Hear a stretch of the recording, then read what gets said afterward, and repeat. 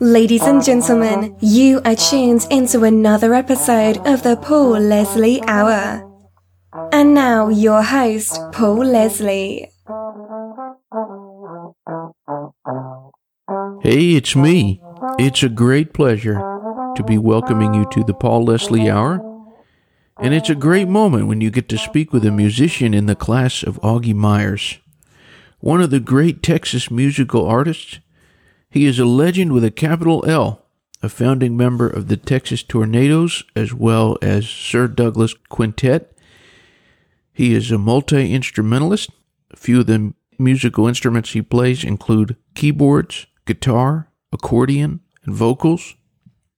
Augie Meyers is a singer-songwriter, performing and recording artist, producer, a studio session musician, and he's recorded with some of the best artists of all time, Flaco Jiménez, Bob Dylan, Tom Waits, just to name a few. So, Augie Meyers, I'm honored you're here.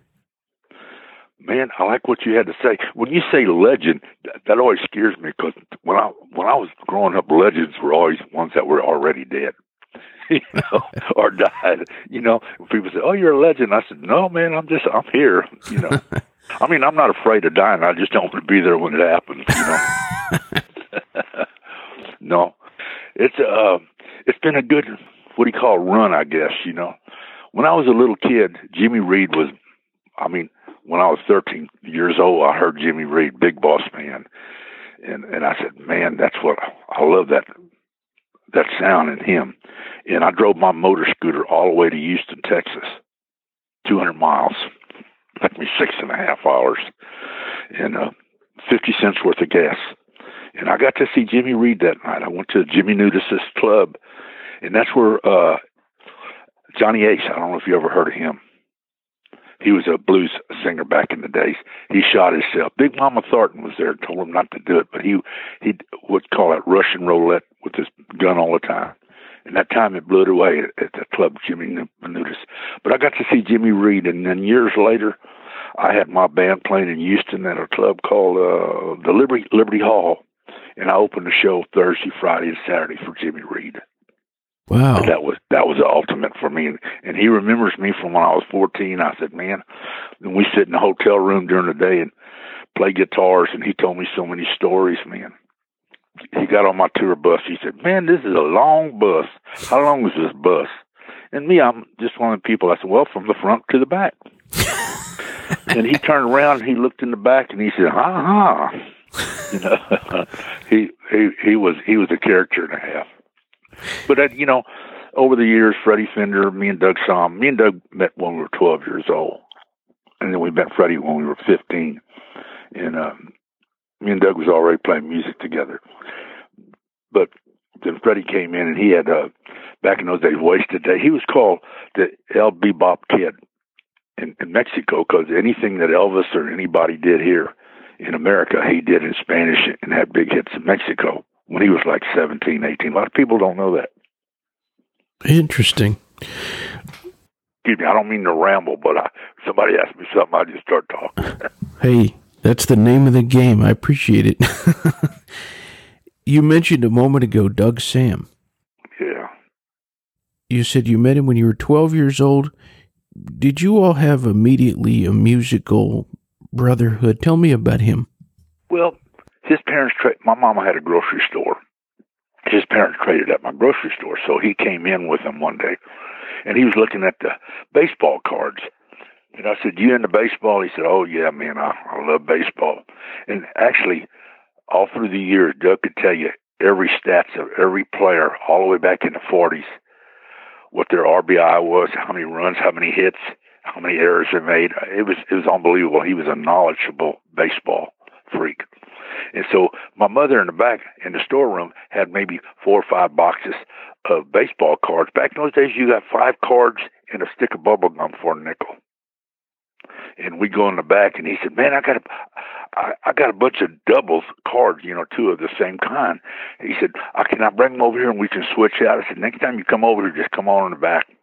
And so when they put the groceries in the car, I saw his guitar laying in the back. I said, "You play guitar?" I said, "I'm fooling around with guitar." I said, "I'm mostly a keyboard player right now, and I'm trying to learn a little bit of fiddle." He said, "I play steel guitar, fiddle, whatever you want." And I said, "Really?" So next time his parents came the next week at the grocery store, we went in the back, and we switched around a lot of baseball cards. That's where he got his collection from. And I remember my mama coming in the bag and says, "Junior, you can't do that." I said, "Well, we're not eating the gum, Mama. We're just trading cards out." Then we lick it, the paper, and put it back in the box, And that's where he got his baseball collection. And we started talking music and stuff. And he was into country and blues. And I said, "You ever heard of?" I can't remember the singers right now, but there was a country singer named Adolph Hoffner. He said, "Oh yes." He said, "I like him." And Doug Simon, when he was 13 years old, got to sit on Hank Williams' lap and play steel guitar on one of his songs on stage. Wow. So he was more than that. And there was a club outside of where Doug lived called Eastwood Country Club. All the old black entertainers played there. But that guy, Johnny Taylor, bought groceries for my mom. So I said, "Man, we want to come and look in the club one time." He said, "Well, y'all can sit there by the kitchen door in a table and drink your soda water, but don't get up and move around because this is an adult club." And it was a black club, but they had, back in those days, if it held 150 people, maybe 20 white adults were there. Other than that, it was all black. And we heard all the black entertainers back in those days. T-Bone Walker, Etta James came in. I mean, I could sit there and name names if I could remember them all. But that's where we learned to play music. And he said, "Someday we're going to play." And then I had a band called the Goldens, and he had a band called the Marquets. This is in 1964. Dave Clark 5 came to town. And then they were going to cancel. I opened the show at my band, and Doug came on in Dave Clark 5 in the Coliseum. And they were going to cancel because their Vox organ broke. But I own the first Vox organ in America. And I said, "I have one." And they said, "No, this is a British organ." And I said, "I have one, man. Come in the green room." So they did. And he said, "He got a bloody Vox organ." So they used my organ. They wanted to use it the next night. And I said, "No, I got a gig." And then Huey Moe, who produced a lot of acts back in the day, said, "You and Doug Somm know each other?" And we said, "Yes." And Doug said, "Oh, we've been friends for years now." He said, "Well, y'all both got long hair. We both got kicked out of school for long hair. And we went to different high schools." And make a long story short, he said, "Put a band together and I'll put a record out on y'all." So Doug came up with Sir Douglas, and I came up with Quintet, and that's where Sir Douglas Quintet came from. You mentioned seeing Jimmy Reed, and I'm curious to know, what are some of the other artists that you would say have had a big influence on the Augie Meyers sound? Boy, Merle Haggard was when the day Merle died. I cried, man. I mean, I loved him. When his kids come to town to play, I always go see him and sit and talk to him for a while. But I love Merle Haggard, And then all of a sudden, here comes Bob Dylan. We met Bob way back in the '60s, me and Doug, and he called us the best garage band he ever heard. And I remember me and Doug looking at each other and said, "Is that a put down?" No, but that's what he called it back then. But he said, "It's my favorite garage band." And years later, there was Bob Dylan, and Merle Haggard opened the show for Bob Dylan in San Antonio. But that was great seeing those two people together. I bet. Had to be a hell of a concert. Oh, it was. So country music also played a big part in your development. Oh, yes. When I lived with my grandparents until I was almost 10 years old. I couldn't walk. I had polio on my left hand and also on my legs, and I didn't walk. So I was at home with my mom. I started living with my mom and dad back when I was 10, and all of a sudden, across the street was this bus. And to this day, and I've tried to figure out who it was, but there was a bus, and at night, 7 o'clock in the evening, Friday or Saturday, they'd come in and they'd get out of that big old bus and singing a song, laughing and drinking beer. 3 o'clock in the morning, that bus pulls back up and let those people off across the street. laughing and singing and drinking beer. And I said, Mama, what? And he said, they're musicians.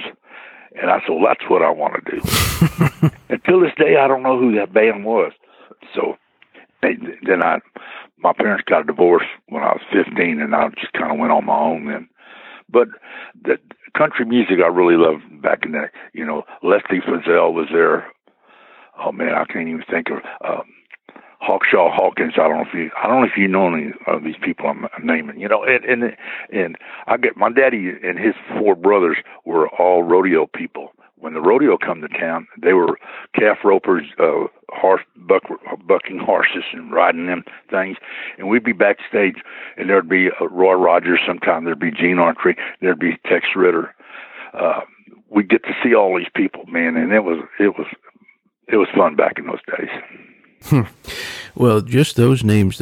I don't know all those people, but a lot of them I do. Who has left you in a state of awe? Do what, sir?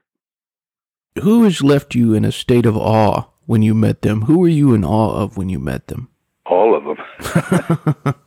I mean, to be honest, oh wow, but my dad would say things like this. I said, Dad, there's Gene Autry, there's Roy Rogers, or Tex Ritter, whoever it was. He said, boy, when you go to the toilet and sit down on the toilet, who cleans you up? And I said, well, I do. He said, well, they do too. They ain't no different than you. That's what my daddy would say. Well put. Which is true, so, but made me think, wow, man, they're just like me. Yeah. Well, I'm just like them. I don't know.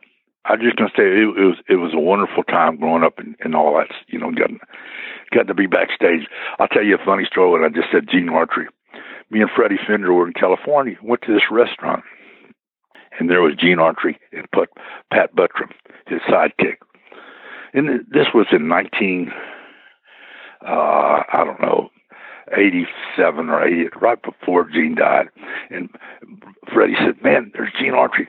I got to go to the bus and get a CD." So he went to the bus and he came back and he said, "Mr. Autry," he said, "my name is Freddie Fender, and I've been a big fan of yours since I was a kid, and I want to give you my CD." And he signed it to Gene Autry from Freddie Fender. He handed it to Gene, and Gene kind of looked at it, put his glasses on. He said, "What's your name, Sonny?" He said, "Freddie Fender." And he asked Pat for a pen. She opened it up and he put on right next to the word Freddie, it's said to Gene Autry. He said, "To Freddie Fender from Gene Autry." And he handed it back to Freddie. He said, "Thank you, Sonny." And I'm standing, Freddie looked and says, "That dirty dog." I wanted to give him this thing. He autographs it, gives it back. I said, "Freddie, you got a classic. Shut up and keep it. Let's go eat." but that was Freddie Fender. Interesting stuff. Now, one of the names that you mentioned is no stranger to anybody listening. You mentioned Bob Dylan. Oh, yeah. We met him way back in the 60s, and we become, just really sit down and rapped. And then years later, he called me. He says, "Augie, you got your magic box with you?" And I said, "Who's this?" He said, "Before all this started, I get married to my second wife, Sarah." And I said, here's a pad and pencil. I've got it here right on my phone. Anybody calls me or texts me, I always write their name and number down. And I said, anybody calls, put it down on paper. When I get back, I'll call you. Well, I went on the road. Me and Doug went on the road where we were playing. I come home. I said, anybody calls? She said, "No, somebody yesterday called named Bob." And I said, "You write it down?" She said, "No, if it's important, they'll call back. I was busy." I said, "Sweetheart, don't do that. You got to put every name down." She said, "Well, if it's important, they'll call back." Well, 2-3 days later, Bob calls back. And it was Dylan. He said, "You got your magic box?" And I said, "Yes." And he said, I want you to come to Florida. We're going to do an album, and I'd like you to bring your magic box." And I said, "No problem." He said, "Well, bring some clothes because we're going to be there about 35 days. I said, "What?" He said, "Yeah." So I went to Florida, and we did this album, and I get off the phone, and I said, "That was Bob Dylan calling." She says, "Who?" And I said, "Bob Dylan." Well, my wife was in the disco. When she married me, she didn't know who I was, but her brothers and her dad said, "Marry him. I love his music." Her dad knew all my music, and so did her brothers, but she didn't know who I was. And that's why we were together. We didn't want to live together, but we went together for 5 years before we got married. But the only reason I really fell in love with her because she didn't know who I was. Not that I'm famous or nothing, but it just, she didn't. It wasn't no big deal to her. So. And was that Time Out of Mind? Time Out of Mind. And then we did another album. He called me to do not August Moon, something modern something. Oh yeah, Modern Times. And I didn't get to play when I was in Europe. We were traveling, touring in Europe. I didn't get to do that one. I did Time Out of Mind, and then was it Love and Theft? Yeah, that was it. Was he at all different to be in the recording studio with? He's a genius. He would sit there. He says, "Man, I gotta figure out some. I got about 10 verses for this song." And I said, "Well, we just recorded it." He said, "Yeah." I said, "It's about 22 minutes long." He said, "I know, but it needs a bridge." And I'm saying, "Well, it's going to be about 25 or 30. He said, "I don't care." But that was Dylan. He would just write, and it didn't matter if a song was 1 minute or 20 minutes long, But he knew what he wanted when he go in the studio. When he did Time Out of Mind, he says, "Augie, if you and Doug did this tune, what would you do?" And I said, "Well, we wouldn't have two different drummers. We wouldn't have two, 3 different guitar players." I said, "You write this on the piano or the guitar?" He said, "I wrote it on the piano." I said, "Well, then you play piano, and I'll play organ on it." I said, "I just hear a little organ in the back." And that's the way we did it. And he would ask me questions like that, and which was nice. Now, his bass player, Tony Garnet, I just talked to him yesterday, and I talked to his guitar player yesterday also, Charlie Sexton. And they were supposed to go to Japan this last month on tour and then go to Australia. Bob don't like time down. He likes to just keep playing. But everything got put on hold. He's a remarkable... he knows what he wants before he goes in the studio, but then sometimes he sits there and says, "How would you do this?"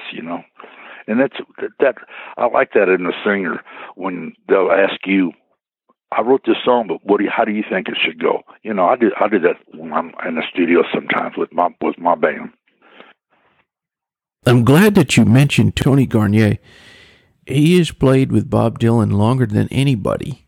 Oh yeah, he's been with him 16 years now. He was with Ray Benson, Sleep at the Wheel before that. He's a Louisiana boy. What is Tony like? Oh, he's a great dude. He just bought himself a brand new motorcycle. And when we talked the other day, he says, "Oh man, I got to pay my motorcycle payment." All for you. And we're not working, so. I'm curious because there's such a sound of Mexico in a lot of your recordings.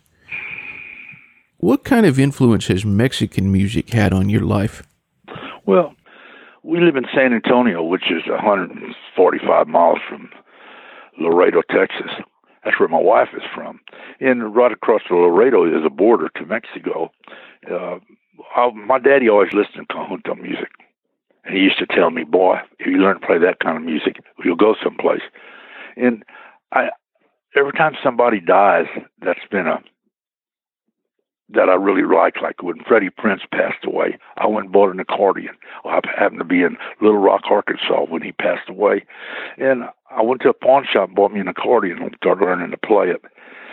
Everybody said, "Hey, someone try to play some polka stuff." Well, Doug now, he played a bajo on some of our songs. A bajo is a Mexican guitar. It's a 12-string guitar. It's got piano strings on it. And we did, Who Were You Thinking Of? There was a song I found that was by some two brothers, country. I can't think of their name right now, but they're from Nashville. They wrote Who Were You Thinking Of? Want to Make Love Last Night. We did it in more of a polka type thing. Even She's About a Mover, if you look at that, it's a polka beat. And we put rock and roll lyrics to it and just made more rock and roll, but it was a polka beat, it's a backbeat. That's a lot of conjunto. That's called the Spanish music, like Hey Baby Que Paso, or Velma from Selma, or Dinner. Those are conjunto tempos. But I love that kind of music. I always grew up listening. When I was little, learning to play piano, I would play waltzes in backbeats of songs that I heard on the radio. You know, my grandfather had a transistor radio. He listened to the farm report in the morning, and my grandmother, they were Polish. I talked Polish till I was 7 years old, and they would sit there and listen to the farm report, and then a song would come on. It'd be a polka, a waltz, or something. And my grandmother would say, "Yes, Maria," and she said, "Those people at 5:30 in the morning, they're drinking already and they're drunk." She said, "How did they do that at so early in the morning?" She couldn't understand how they were. She didn't think that there were records. You know? Interesting. Oh yeah. I'm hoping you can tell us about Los Texas Tornadoes, and tell us about the formation of that group. Well, after we moved back from California, after the earthquake came in '72, we moved back to Texas. We just hung out and just played different places. And Doug, I then bought my accordion, and I had my band, and Doug had his band, and we played off and on after the quintet. We didn't break up. We just kind of did different things, but we still played this quintet. And Doug got to himself a bajo, and I brought my accordion over, and we started playing some polka stuff, and we were just having a ball. And all of a sudden, I wrote this song called "Hey Baby, Que Paso?" And Doug said, "Man, that's a great tune. What are we going to do with it?" I said, "Well, I put it out on my label, and it did real good. I sold it to Atlantic Records. They didn't know what to do with it. Huey Moe told me to buy my contract back, which I did." And Jerry Wexler was a good friend of mine, me and Doug. I mean, he called us, and we called him like twice a month, just BS and talk. And I said, "I got to buy my contract back." There's a disc jockey in New Orleans that said that the rep from Atlantic Records went to the disc jockey. The disc jockey said, "Hey, you have Augie Meyers' new album, My Main Squeeze?" And he said, "You don't want to hear that crap. It's just polka music." And he called me and the DJ called me and said, "You got a problem, Augie." And then I called Jerry Wexler, and they fired that guy the next day. And Wexler said, "What do you want to do?" I said, "I want to sell my contract back. I want to buy it back." He said, You can't. You got to give us all the money back we gave you, and then you got to buy everything in the warehouse," which was $17,800 worth of 45s and cassettes and albums. The CDs wouldn't even come up yet in those days. So I bought all that stuff back, gave him the money back, borrowed money against my car, and got all the merchandise. I sold that on my shows, and then Doug says, "Man, Warner Brothers wants us to put a super group together. What do you think?" I said, "What kind of group?" He said, "I don't know. Let's figure out." He said, "Let's get Freddie Fender," and I said, "Let's get Flaco Jiménez." Flaco and Doug and me were already a good. Flaco played on one of Doug's albums was when we were on Atlantic Records, and we were all just old buddies and so we put 4 of us together and called it the Texas Tornadoes, and that's where the rest was history. Some of our listeners might not be aware of the great artist Flaco Jiménez, and I'm hoping you can tell us about this really, really talented man. Oh, man. He's 81 years old now. In fact, I got to call him today because Paul Simon and Dylan's manager are wanting to get Texas groups, not groups, but different singers together, and we're going to do did you see the big thing they had on with the Rolling Stones? Everybody played in their own house. Oh, yeah. Mm-hmm. A couple of weeks ago. We're going to do that for the Music Cares in Texas, for the musicians in Texas. We're going to do that in about 3 weeks. That's where I talked yesterday to Charlie Sexton, because he's playing with Dylan, and Jeff Rosen, who's Bob Dylan's manager, said, "Call Augie." So they called me and asked me if I wanted to do it, and I said yes. So we're going to get together and play this thing in about 3 weeks. Everybody's going to come to my house and film me. Then we're going to go to my drummer and bass player's house and do it too. But how cool! it's I guess I've never done anything like that, so I'm looking forward to it. Fascinating. We're living in interesting times. I'm telling you, man. It's just I think that's the next thing. People aren't going to go on tour. They're just going to go somewhere and videotape their show and put it out on internet. I don't do too much internet. I don't have a computer in my house. I don't even have a cell phone. That's all Antichrist in my book. Yeah. It is, man. Now I've got my little iPad. It's one of the small ones, and my son or my grandson will call me and say, "Somebody wants you to call him," and then I'll look on. I don't do Facebook. I don't text. I don't do emails. I do females, but not emails. So I don't know. I guess I'm old school. My grandson, he's 21, and he got a scholarship to play basketball, but now he's doing in college. He's doing it from home now. They're not going to school, but he's in college, his third year, and he's going into cybersecurity. He wants to be a doctor, but now he said cybersecurity. People want him. Some company out of Boston is wanting him already. So, but he always said, "Papa, you got to get smart and do this stuff and learn how to do it." I said, "I don't want to. I'm doing other things, So, how is Flaco doing these days? Oh, yeah. Getting back to Flaco. Flaco's doing great. He's a little frail now on his. He's 81 years old, and he's got arthritis in his back, which so do I, and I've got it in my ankles now. And we're doing shows, but a lot less. Everything's closed down now, but we had like 10 shows booked from March, April, and May, and June. And in June and July, I was going to go to Europe for 27 different shows. Everything got canceled. So Flaco's at home, and me and him did a new album last year with the original Tornado group.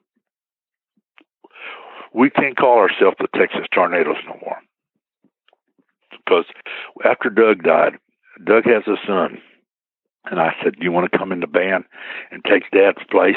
And you play Dad's songs." And he started little by little trying to take over the band. And all of a sudden, in 2017, we had shows in Colorado, Steamboat Springs, Colorado. We were up there, and major concerts and stuff. And everything got canceled. And then I found out he went on the road and got a new band, and he went and registered the Texas Tornado name. After Doug died, Freddie died in 06. November was 20 years ago that Doug died. And in 06, Freddie died. And so I just didn't ever register the name anymore. And he went and registered the name. He owns it. So he says he's going to fire me and Flaco because we were too old to play. He said, y'all don't groove anymore. I said, whatever, no problem. So the whole band quit him, and we cut a new album, me and Flaco in the original band. And man, it's you ever heard of Bill Halverson? Rings a bell. He did Crosby, Stills, and Nash. He did the Tornado first album where we won a Grammy.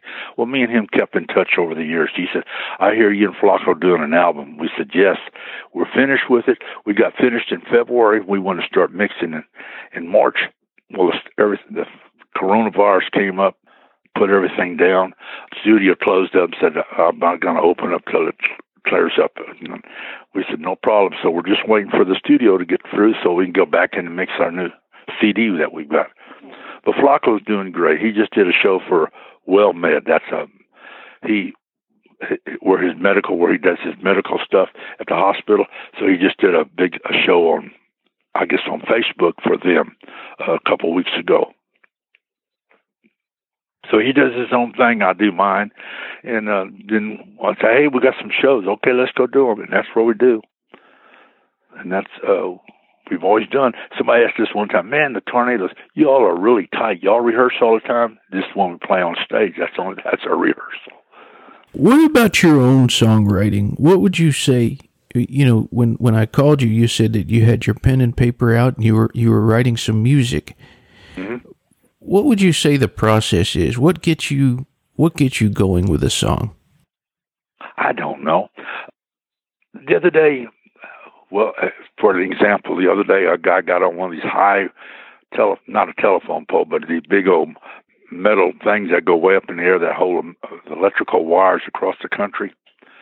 He was way up there, and he was going to jump, and remind me of a story when I was in New York. This color guy, I was walking down the street when I was living in New York in the 80s, and there's like a couple of hundred people looking up on this top of this building, and I walked by, and this color guy was there, and I said, "What's going on?" He said, "That guy's up there, he's been up there about a half hour, and he's going to jump." And all of a sudden, he looked at his watch, And he said, "Jump, man, I got to go to work." And so I came home, and the other day, me and my wife we had to go to the drugstore to get something in the drive-thru, and we're coming home, and so what's happening here? And the guy said, he's up on that high pole, he's going to jump, because they had the main highway, the street closed off. And so I came home, and I'm writing this song now called "Jump, I Got to Go to Work." So just little things like that. It's going to be a stupid song, But I don't know, something just catches my eye, and I just put it down, start writing songs about it. But I've got right here in front of me, I've got about 8 to 15 pages. I write a verse or maybe a couple of lines of a song. And then when I ain't got nothing to do, I just go back through those letters. Sometimes I put 4 or 5 pages together and make a song. And also I've been writing on my book. I got a book I'm writing, my auto book about me growing up and everything. So I'm doing all that, and I got another book I'm writing on just about stupid stuff. Tell us a little bit about this autobiography you're writing. What do you find that experience to be like? It's hard. When I started doing this about 3 years ago, I said to him, man, my son said, you ought to write. Everybody told me, Augie, you got to write a book about everybody you met and people you played with and over the years. But I wrote like 3 pages, and my son told me, he said, Dad, you started when you were born, and the 3rd page is when it's all over.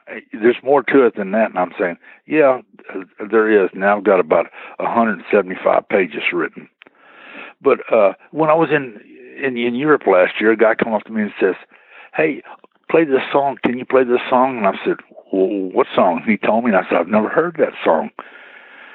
He said, you wrote it. And I said, I did. He said, yeah. And I said, but I didn't record it. He said, oh, no, Gene Vincent recorded it. You remember Gene Vincent? Oh, yeah. Bebopalula. Well, back in the 60s, he was living in California, and a friend of mine called me. He says, Augie, I've got Gene Vincent going in the studio. Can you write me a couple of tunes for him? So I wrote 3 or 4 songs, but I totally forgot. I never got a CD. Not a CD. I never got an album back in those days of it. All of a sudden, I did it, and then the earthquake came in '71, and we moved back here, and I totally forgot about that. I wrote some songs for Gene Vincent. And then last year, I was in Rochester, New York, playing a club, and the guy owns a record shop called Hip Hop. Come in, and he said, "Hey, man, I got a lot of your stuff, Doug stuff, Freddie's and Flaco." And he said, "You wrote a lot of songs for different people." And I said, "Yes, but I don't remember." I said, "Somebody told me I wrote some stuff for Gene Vincent." He said, "I got that album." So he gave it to me, and then I listened to the song. I said, "God, that's a terrible song. That's a terrible song." I don't even want to be associated, but it was. I wrote it for Gene Vincent. So I said to myself, what was I thinking about writing that song? Can you tell us about, have there been other people who have recorded Augie Meyers songs? You mean other people have done my songs? Yeah. Well, there's been, I can't even think he's dead now. What was it, Down in the Boondocks? Oh, yeah, Billy Joe Royal. Billy Joe Royal. He did one of my songs called, what was it called? Sugar Blue. Me and Freddie Fender was on you said who I played with a while ago, made me think, me and Freddie did an album right before, about 3 or 4 years before Freddie died, was with Glenn Campbell. Now, Glenn Campbell, back in the 60s, opened a show for the Sir Douglas Quintet. It was just him. He played an acoustic guitar and a banjo. He did 30-40-minute show, which just Glenn Campbell by himself. And you forget about all these kind of things. People told me, and about a month ago, I started writing, oh, Glenn Campbell, yes, we were with him, so I wrote 2 pages about Glenn Campbell, You forget about all this stuff after a while. The people tell me things. It's like Tom Waits. I've done several albums with him. I was on the road with him. And John Hammond's another guy, Then what's Sweethearts of the Rodeo, Boy, I can't even think of all those girls' names anymore. But I've done so much stuff like that, and it's just, what do you call them, sessions you do with them. Mm-hmm. And you just go on and think, well, they'll send me a CD or they'll send me an album, and they never do.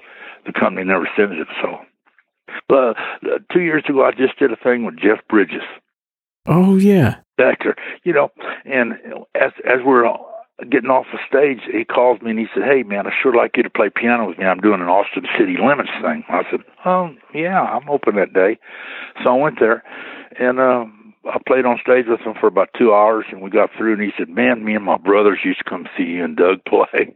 He said, "I'd love to be a full-time musician, but I've got this other job." And I said, "Yeah, I feel sorry for you." We laughed and everything. But then another day comes by, and he's gone and you're gone, you're somewhere else. But I mean, all these people pass through your life, so. Well, I'm glad a moment ago you were mentioning Tom Waits. It was the first time when we chatted for a couple of minutes, I pulled out this Bad As Me album that I had. Uh-huh. And then I saw your name and I thought, man, I was just talking to that guy. He's a character, man, Tom Waits. He called me, he said, "Augie, we're going to go on the David Letterman show, then the next day we're going on the Jimmy Fallon. We did this album." And I said, "Okay, what song are we going to do?" He said, "Learn all 14 of them." I said, "Tom, you're only going to do one song on each show." "Yeah, but I don't know what song I'm going to do." And I said, "I didn't play on all the album. I just played on about 5 or 6 of the songs." He said, "Learn them all. I don't know what I'm going to do." So I sat back and learned. Then we went to New York, and we stayed 4 days in a rehearsal studio learning all the songs with the whole band. And 10 minutes before he went on the show, he still didn't know what song he was going to do. And then the producer, "We need to know what you're going to do so we can set the cameras up." That was Tom. He gets real nervous and everything. But he's cool, man. I mean, he knows what he wants. He's like Dylan. He knows what he wants to do, What do you think of Tom Waits' songs? Well, be honest with you, I haven't heard all his early stuff. I've seen some of the stuff he did on television. I said, "Well, that's different." He's a great piano player, by the way. And I said, "What do you need me for?" And he says, "I want something different." And I said, "Well, okay." And now when I go in the studio, I hire another piano player sometime. I said, I don't want to play piano. I just want to sing and play. I'm going to play rhythm guitar. You play piano. What you think? I said, "I can't hear nothing on the piano on that song." And my piano player looks at me that I hired. He says, "I can hear a lot of stuff." I said, "Then we'll play it. Don't tell me about it. Play it." So that's where it is. And with Tom Waits, he's the same way. He said, "Play something for me," and I did. And he said, "Oh, you're a guitar player." I said, "How do you tell?" He said, "Well, the keys you're playing in."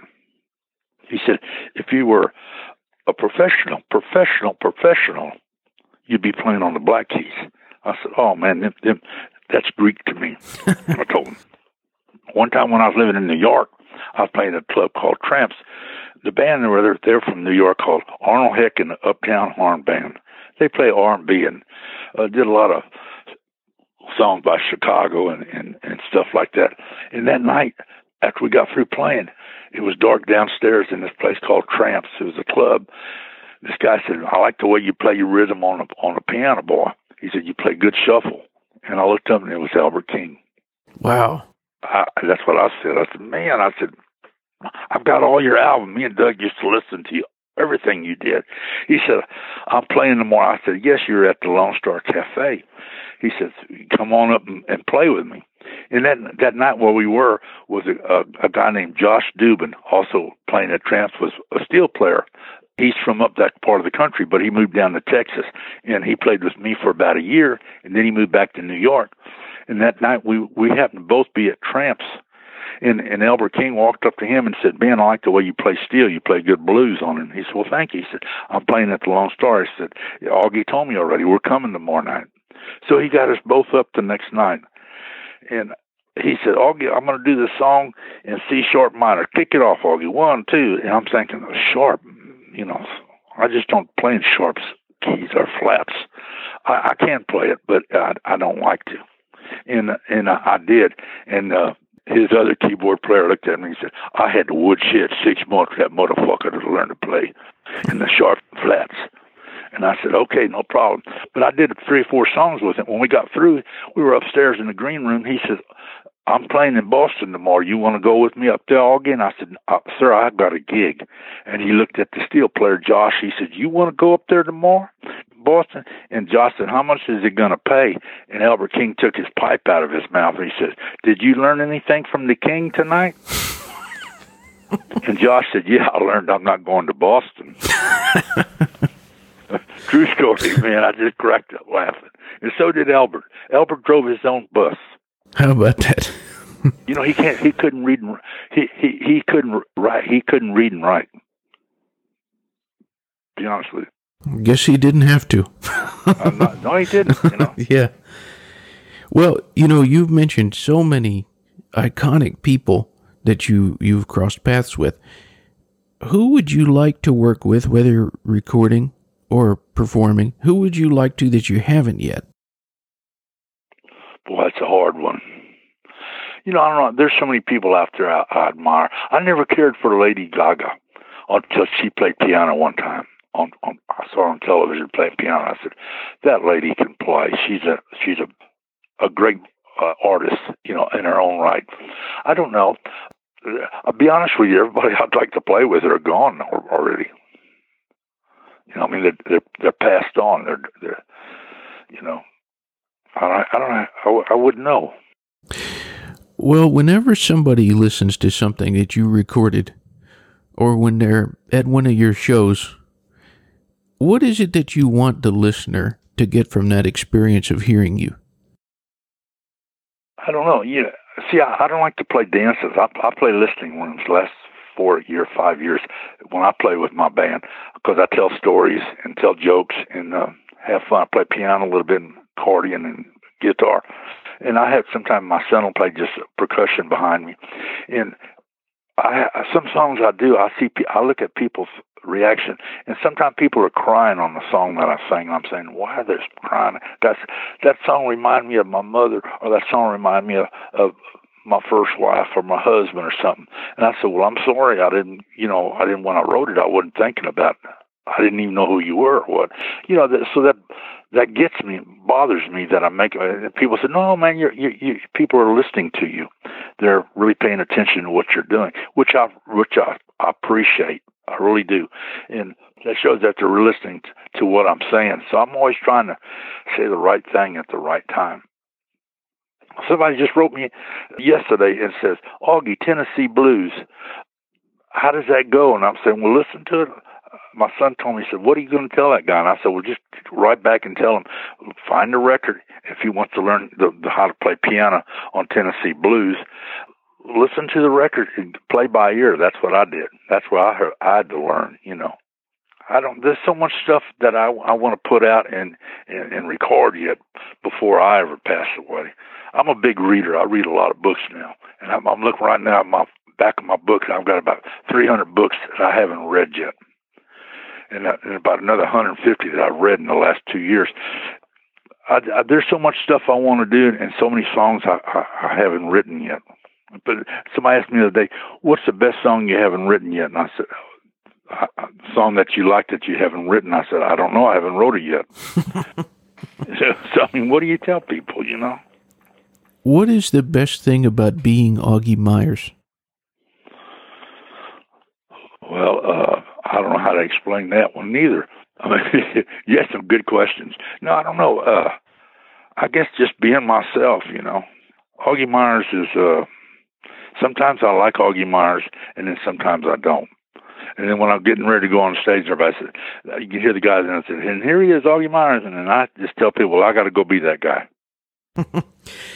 Well, on that note, if you could come close, you know, I put all these labels on you that you're a singer, songwriter, recording artist, a studio musician. You have so many titles of who you are. I should have added humorist also and storyteller, because you definitely are a great humorist and storyteller.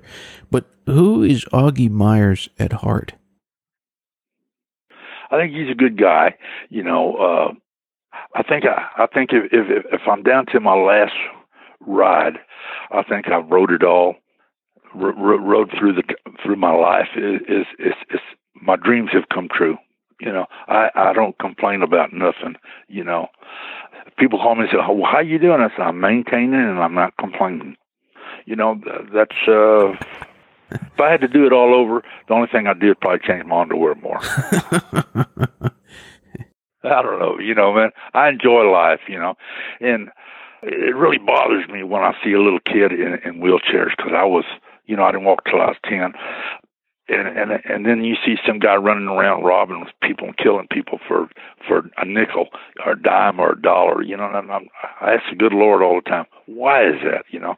The only thing that when I die, if I get to go to where I want to go, you know, I have a cross. People said, well, I see you found the Lord. I said, I've never lost him. You know, it's, why do you ask me? If you were a Christian, you wouldn't ask me if I was a Christian. That's the way I look at it. I have a motto in life, Paul, and it's just like, I want the most, I expect the least, and I appreciate what I get, and I run like hell with it. I love that. You know, I've been living that all my life. Not yet, I haven't. You know, people always say, "You live in this town all your life?" Not yet. You know. Well, I want all the listeners out there, if they want more information, it's AugieMeyers.com, AUGIEMEYERS, AugieMeyers.com. And Mr. Myers, you have done my soul good. It's been great to talk to you. Hey, man, it's great. You know, I was going to ask you before you hang up, give me your address when I got a new CD I'm working on. In fact, I wanted to go in the studio. I called last week, and they said, we're going to be open probably by the end of May. I'm doing a whole album. I've got 8 songs cut already. Just me and the piano. No bass, no drums, no guitar. Nice. And one song I have 4 cellos on, and a few other songs I have a violin player on. And that's it's a good listening album. So give me when I'm through, I'll send you some of my stuff. Okay. Yeah, wonderful. God bless you, sir. Well, thank you. You have a good day and be safe. All right, man. All right. Thank you. Thank you. Thank you for your time. My pleasure. You got it. Bye. Bye. Thank you for listening to the Paul Leslie Hour. Hosted, written, and produced by Paul Leslie. Intro theme song, Alexander's Ragtime Band, written by Irving Berlin, performed by Dan Barrett. Outro scatting G Things, improvised, performed, and produced by John Goodwin. Until next time. Goodbye.